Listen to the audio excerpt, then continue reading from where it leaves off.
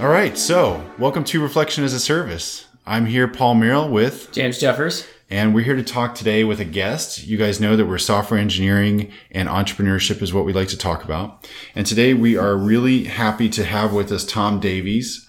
Tom, welcome to the show.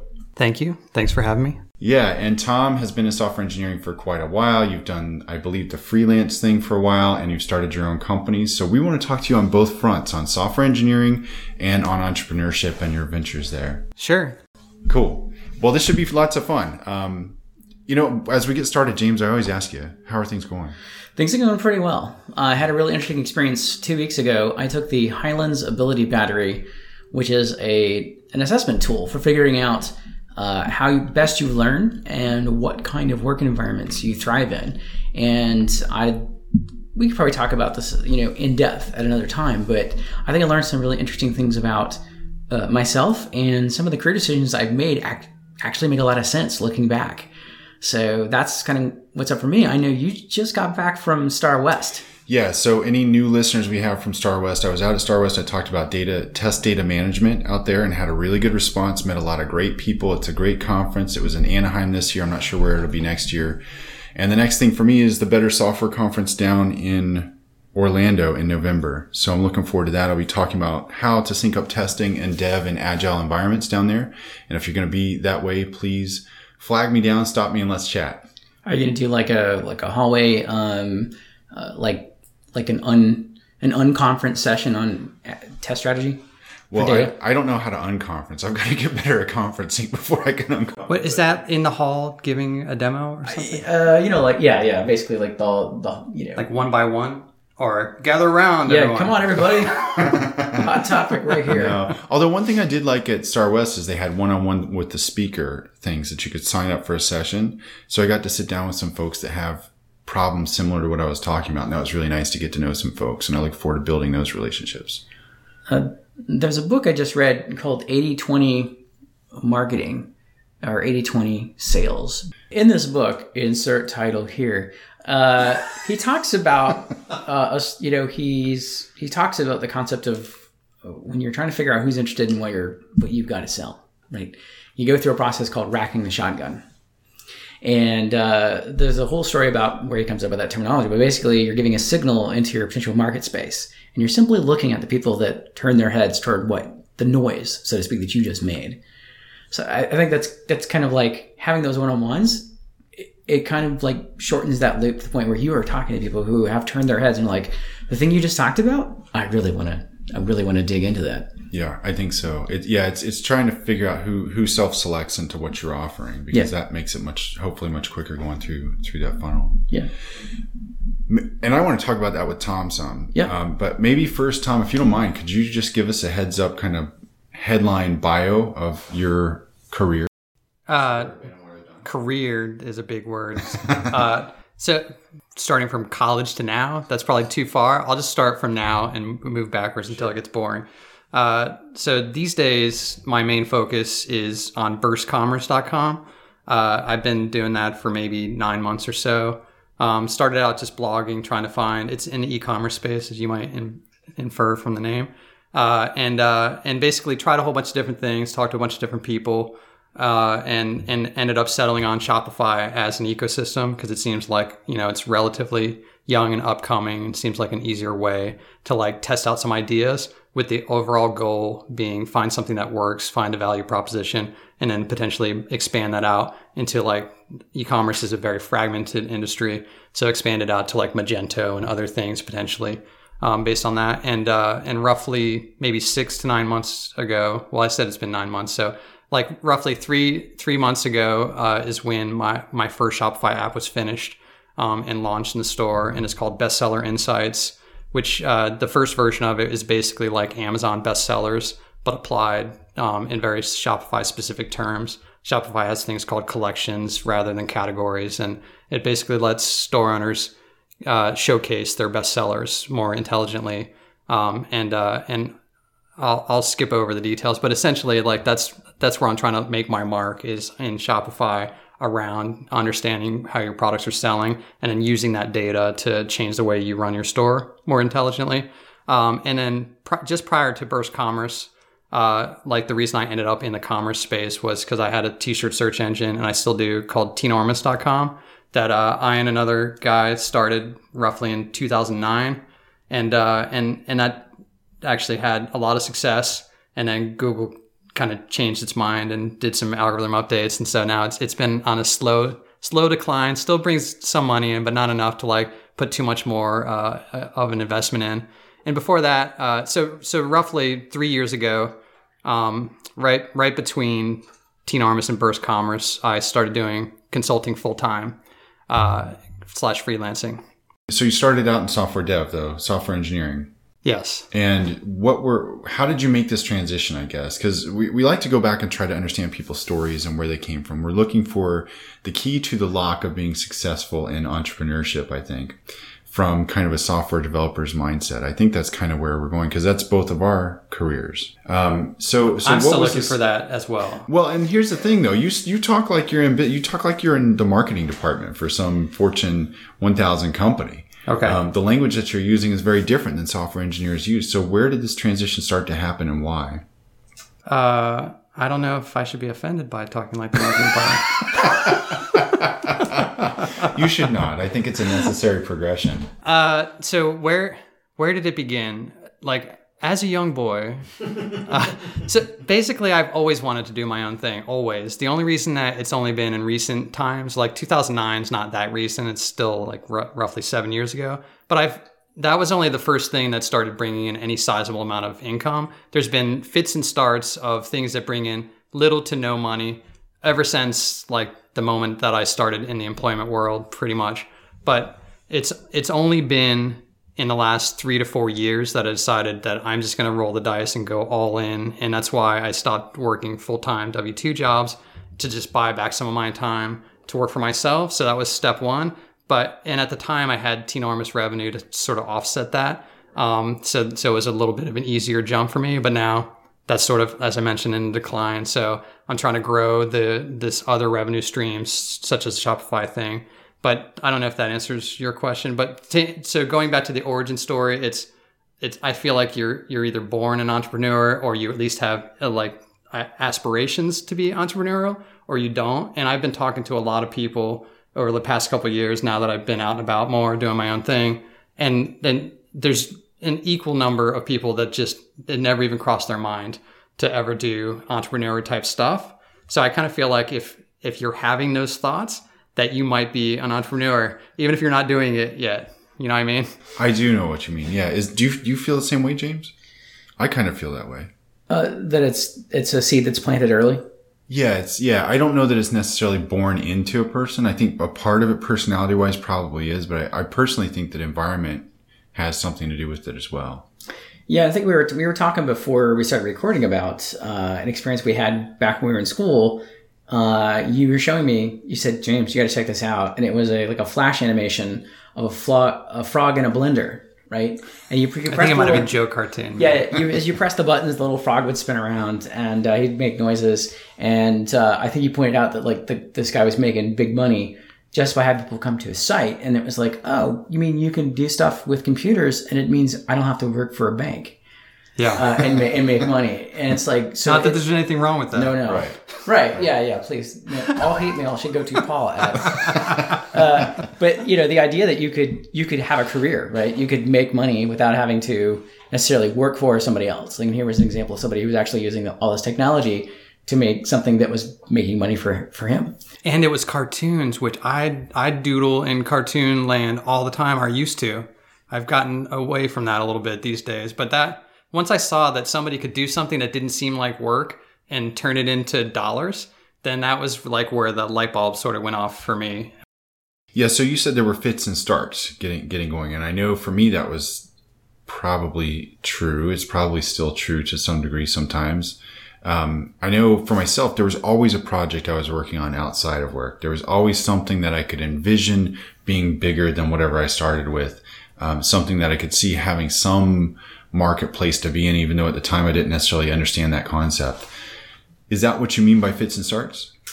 Basically, it's almost the equivalent of like hobby style projects were things that I thought there was usually always some monetary component in my ideas, and any ideas that didn't have a monetary component, I think I quickly learned that they were not going to have any traction for me long term. It's not that I'm money driven. I just know that if the money is coming in, then it helps you like sort of justify spending that time doing that instead of doing whatever, like the enjoyable things in life that you might be like. I just listened to your last episode, so that, you know, similar to that, like what causes you to choose the workaholic mindset is more likely to be motivated by, like, can I get the money to grow higher so that I can potentially buy back some of my time to not have to work so much.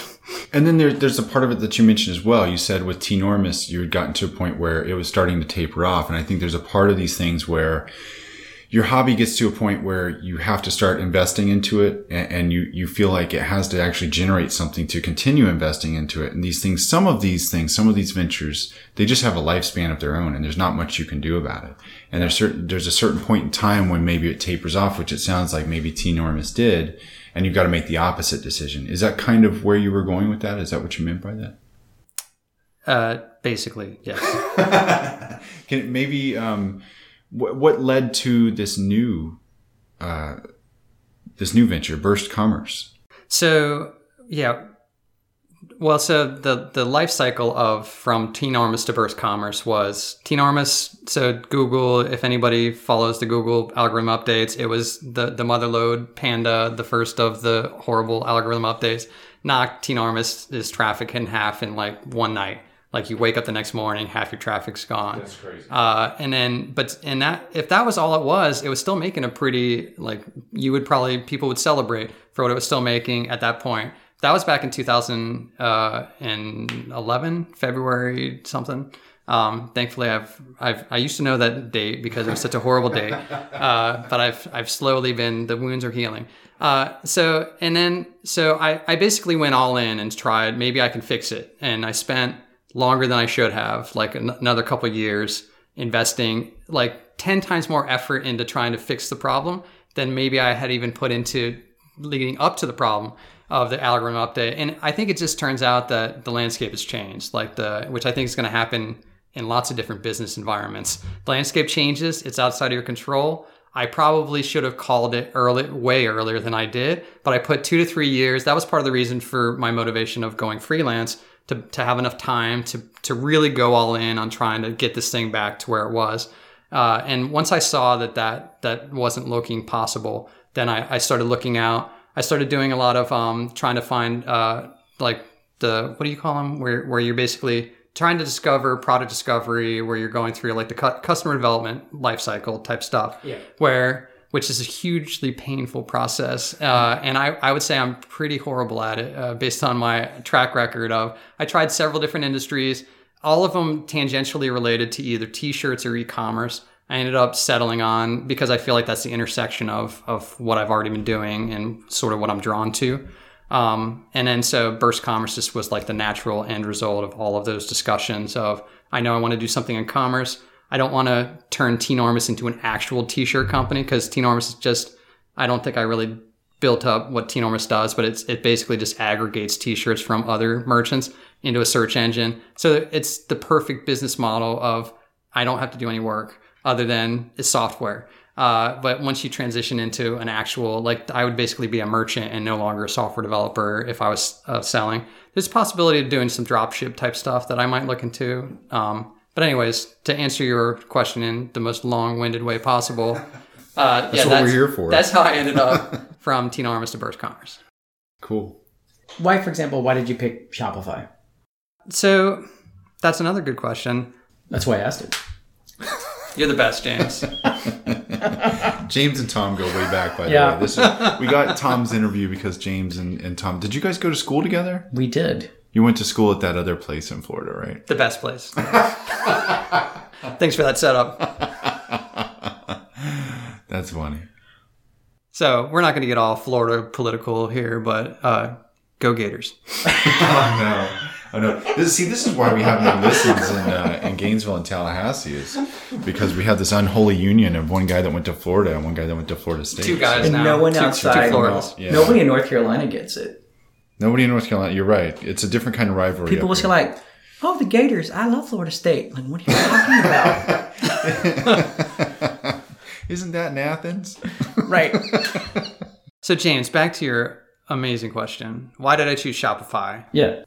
Basically, it was a little bit of a roll of the dice. I'll tell you, on burstcommerce.com, I started out with just doing general blogging about e-commerce, and I quickly realized that general blogging about e-commerce is relatively boring, and it's hard to gain traction if you go too broad. So then, like basically like how to optimize your e-commerce store for SEO and whatever. And I just think there's a lot of people out there doing that already and doing it really well. So then I felt like I need to niche down in some direction. So I started looking around. There's Magento. The problem for me with Magento, which maybe for your listeners, they don't care as much.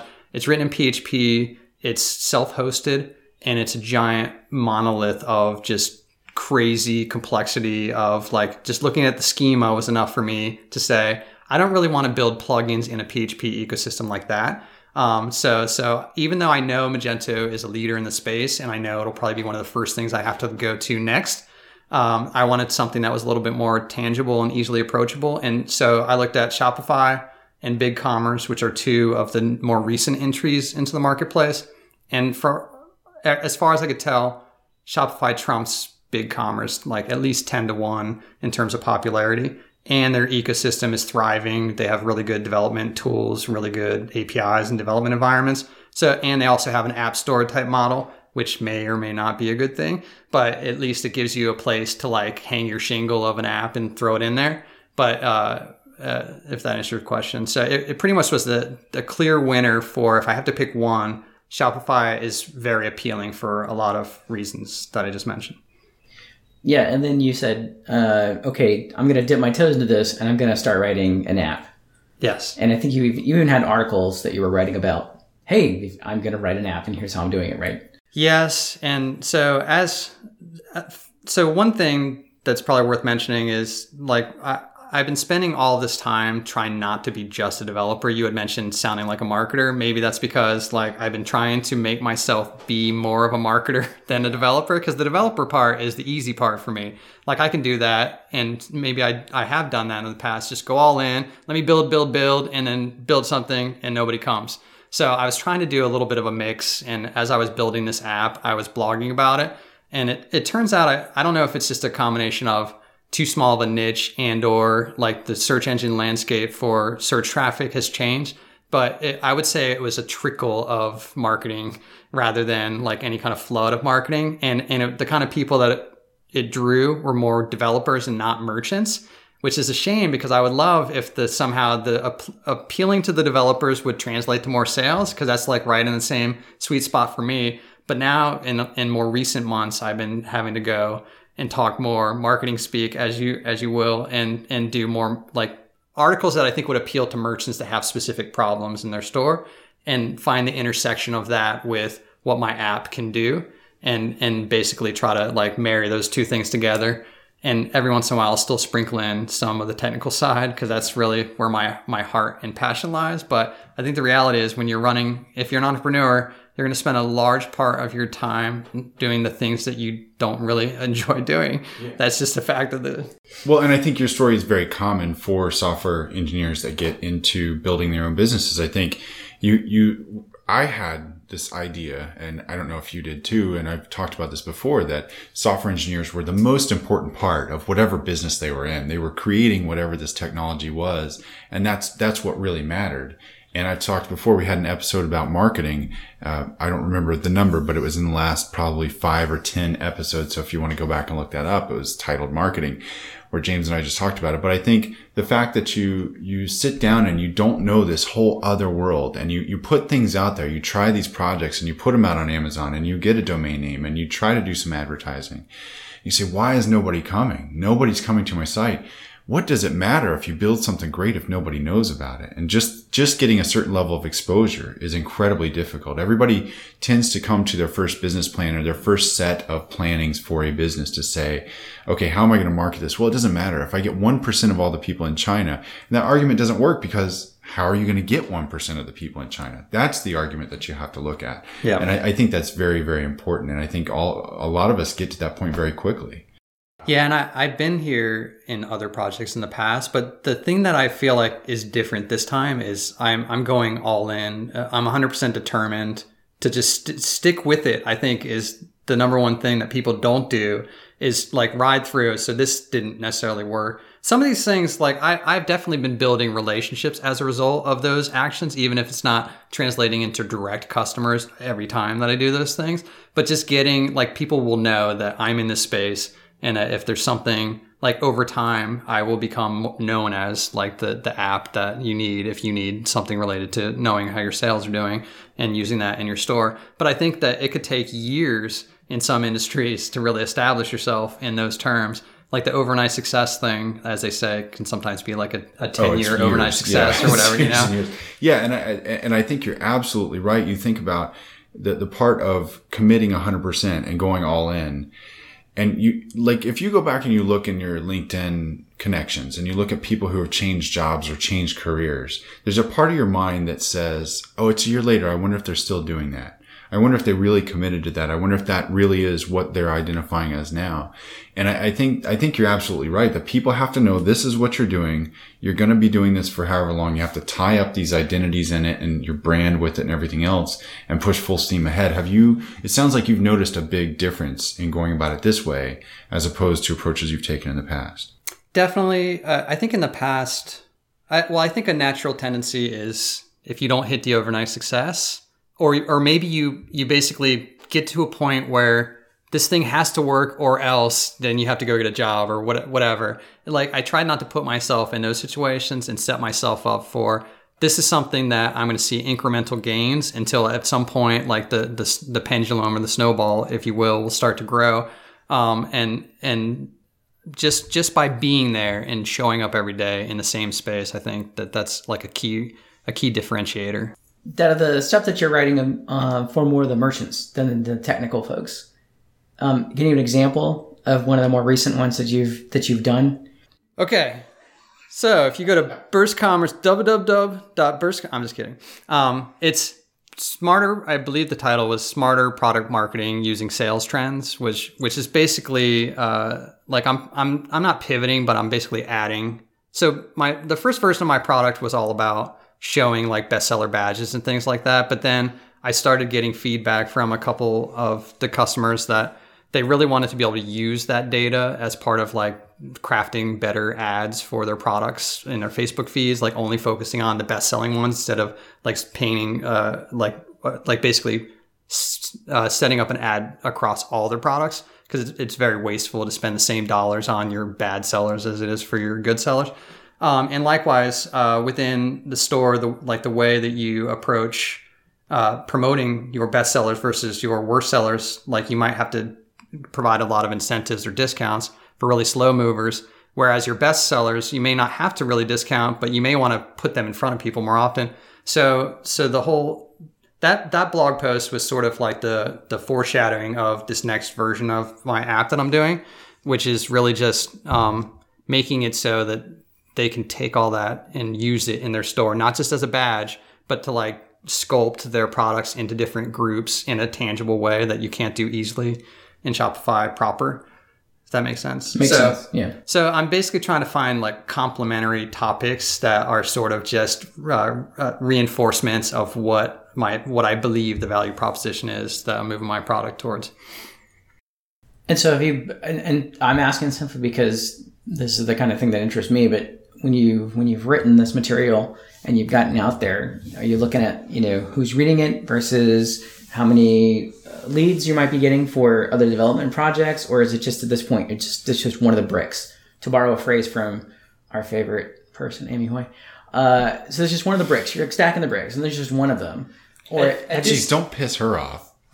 The last thing we need is Amy Hoy pissed off at us on this podcast. I didn't say anything bad. I think the more times you say her name, you're more likely to... I thought she showed up if you said it 3 times. You have to say it in a mirror and say her name 3 times, and then she appears behind you.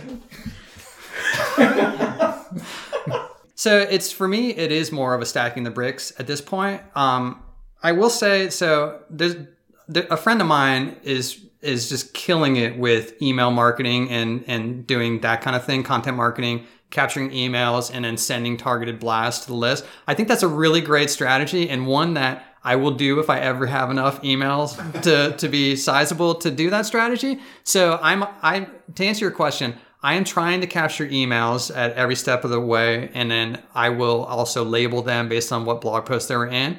But I have such a small email list at this point that it doesn't make sense for me to try to like segment them, or I'd be segmenting them into like dozens or less into each segment. So that is my version 2.0 plan, is to turn it more from a brick into an actual strategy of like, now I know you like this kind of thing, I'm going to make more of this kind of thing for you and make sure you get some more of that kind of material. Well, that makes sense? How are you? Is there a tool that you're using? I'm using Drip just because it's Rob Walling. Well, formerly he was the owner, but they just sold to Lead Pages. But Drip, are you familiar with Drip?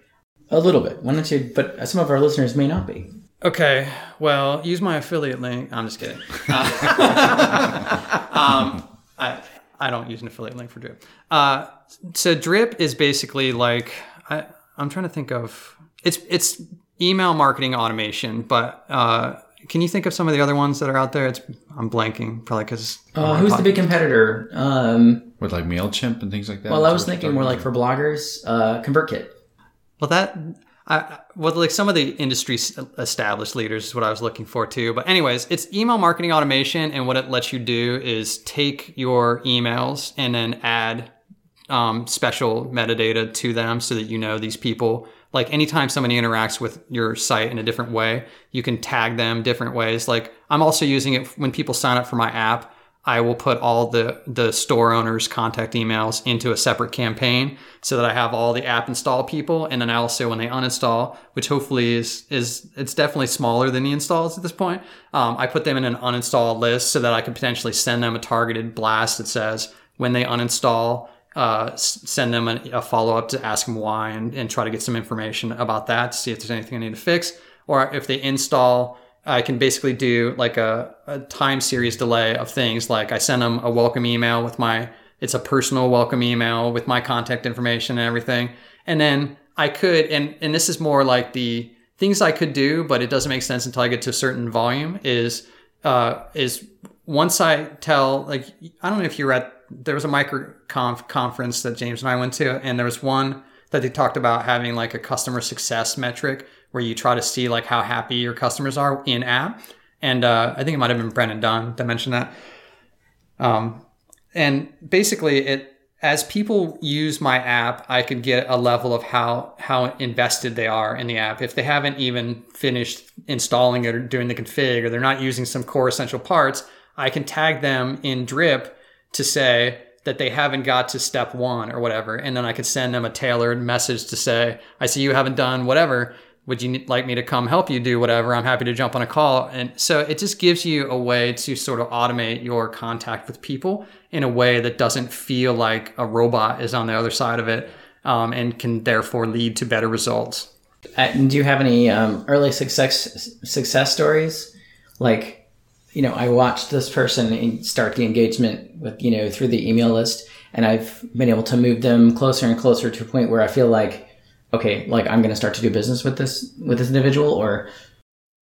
Unfortunately, no, but I'm not actually right now. I'm only doing a newsletter. I'm not doing, because like I said, until you get to a certain volume of people, it doesn't really, right now I haven't put any effort into having, like, another common tactic that Drip promotes is having like a email course that like a 5-day learn how to do XYZ. Mm-hmm. And I might dabble with that, but then I would have more of the funnel that you're talking with. But right now I don't have anything worthwhile. Just kind of building the initial body. I'm basically just, I'm stacking the bricks, to put in James' parlance. No, that was Amy Hoy. Now we've said it 3 times. Oh, no. Here she is. No, the best thing to do is to claim ownership of somebody else's, like, it's Stacking the Bricks by James Jeffers. I'm going to hear from Amy's lawyer. Well, this is fun. Look, we're really enjoying talking to you. Once again, we have Tom Davies on from burstcommerce.com and previously from Tnormous. Make sure to go look at both of those sites, especially look at burst.com and what they're doing on the Shopify platform. We're sponsored by my company, Beaufort Fairmont Automated Testing Services. We work with teams to transition to automated testing and help test teams sync up with dev in agile environments. Some things that are coming up for both of us. I mentioned I've got a conference coming up. James, what else is going on with you? What do you have coming up? I'm looking at a desert of fun things to do until next spring. Really? Yeah. No, you're super busy you've got tons of customers. Customer work, yes. But I mean, there's all the conferences that I want to go to. Oh, they're all next year? They're all next year. I gotcha. So I'm just going to crawl into my hobbit hole and work until January. Gotcha. And then I'll emerge again in the spring. Gotcha. Well, Tom, is there anything else you want to talk about before we get going? What do you have coming up for your applications and for your work? So for my burst commerce, I'm mainly just doing incremental improvements, and I'm basically having a self-imposed freeze of development after the next. Well, I have two committed features. Unless there's a customer that specifically asked for it and it sounds like they're going to leave, I'm not touching my app, and it's marketing all the time. I forgot to mention one thing, a self-imposed thing that I did for the last several months was I signed up for an Audible account, and I'm only allowing myself to listen to sales and marketing books to try to keep myself in that place. It's painful though, so I'm giving myself a brief pause. But yeah, that's what I have coming up, and no conferences that I know of, but I probably will be hitting a few next year after James comes out of hibernation. Well, that's cool. This is so much fun. It's nice to talk to you, Tom, and we enjoy having you on our show. Once again, reach out to us through Reflection as a Service. You can find me on Twitter at dpaulmerrill. James, you can find at JD Jeffers. Tom, you want to give us some contact information if people want to get a hold of you? Adam Giant. It's Tom Giant. Adam Giant. Cool. And feel free to reach out to us. We love hearing back from our listeners. We want to know what you guys like, what you want to see changed. We have some technical newness coming up, I believe. We've tried to improve the quality of this podcast over time. We're getting better at it, but we're going to get even better as we get new equipment in the next few episodes here, right, James? Yep, that's the plan. So we're excited about that. Thank you so much for joining us. We look forward to hearing from you, and we will talk to you soon. Thanks.